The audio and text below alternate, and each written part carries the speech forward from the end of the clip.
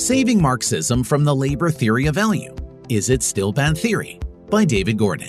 An audio Mises Wire narrated by Millian Quinteros. The title of this book seems at first sight puzzling. What has Buddhism to do with Marxism? When we learn that the author accepts Karl Marx's analysis of capitalism and also wishes to replace capitalism with a type of socialism, we might be tempted to toss the book aside. It would be a mistake to do so. The author is a distinguished logician, and the book contains an interesting account of Marxist economics. In this week's column, I'll discuss one of Priest's main arguments. I won't have anything to say about Buddhism. Priest tries to rescue Marxist economics from a familiar criticism. His attempt is interesting, but I do not think it succeeds. In the standard Marxist account, workers sell their labor power to capitalist employers, but are paid only for their labor. According to the labor theory of value which Marx accepted, the value of labor which determines money wages is determined by the labor costs of the commodities that enable a worker to subsist and to reproduce. These labor costs will add up to a certain number of hours. But the worker has sold to the employer his labor power, his ability to labor at the employer's direction during the hours of the working day. And these hours will be greater than the number of hours needed to cover the labor cost of the worker's labor.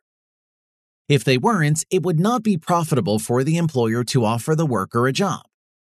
That may sound confusing, but an example will, I hope, make things clearer.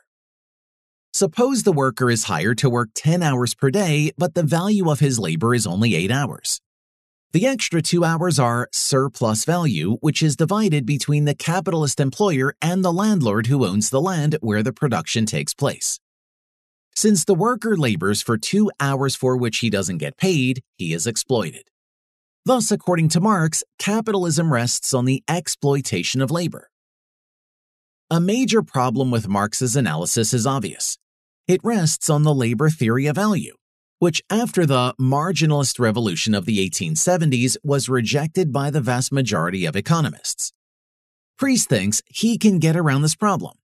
He doesn't say whether he accepts the labor theory of value, but he tries to prove that capitalism is exploitative without using this theory.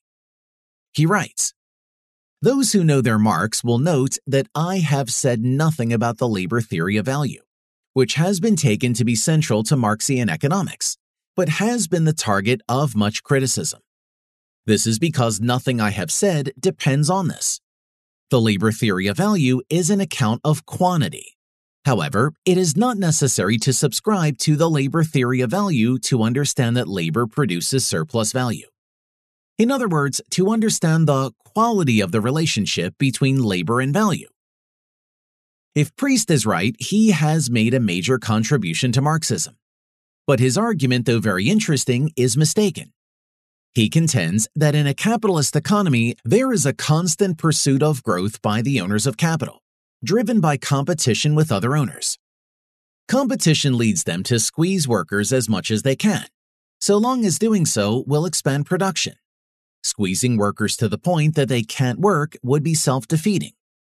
Thus, there is an increasing tendency for workers to be exploited. And this argument does not rely on the labor theory of value. Priest's argument is vulnerable on 2 counts.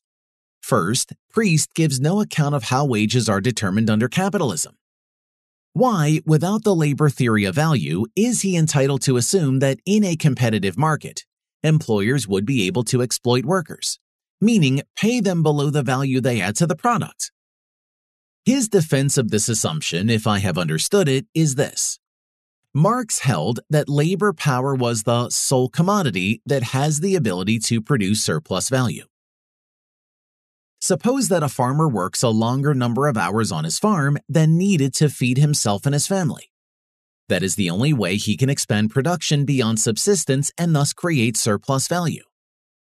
The flaw in Priest's argument is that once the farmer has worked more hours than subsistence requires, he can create tools that enable him to produce more efficiently than before. In that case, he will be able to feed himself and his family with fewer hours of labor. If he nevertheless continues to work more hours, the surplus value is imputable for the most part to the better tools, not to the labor hours beyond subsistence, unless one gratuitously assumes the labor theory of value.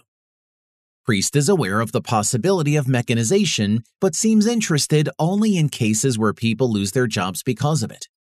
He fails to see mechanization's consequences for his argument that labor power is the only source of surplus value. His fundamental mistake is to fail to distinguish surplus hours, meaning laboring more than you need for subsistence, from surplus value. There is another problem with Priest's argument, and this problem arises from a correct insight about Marxist economics. Marx argued that in a capitalist economy, capital is wealth in search of more wealth.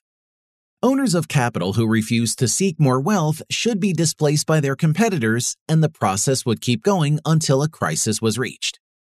What this overlooks is that the growth of capital responds to the time preference of consumers. If the consumers do not want a growing economy, i.e., they have a high time preference rate, a lengthening of the structure of production won't happen. Capital growth is not a quasi-automatic process as Marx thought it was. Priest's response to the claim that the owners of capital who expand production are reacting to the time preference of consumers is that consumers don't really want more production. Capitalists manipulate them by advertising to get them to demand products that won't make them happier.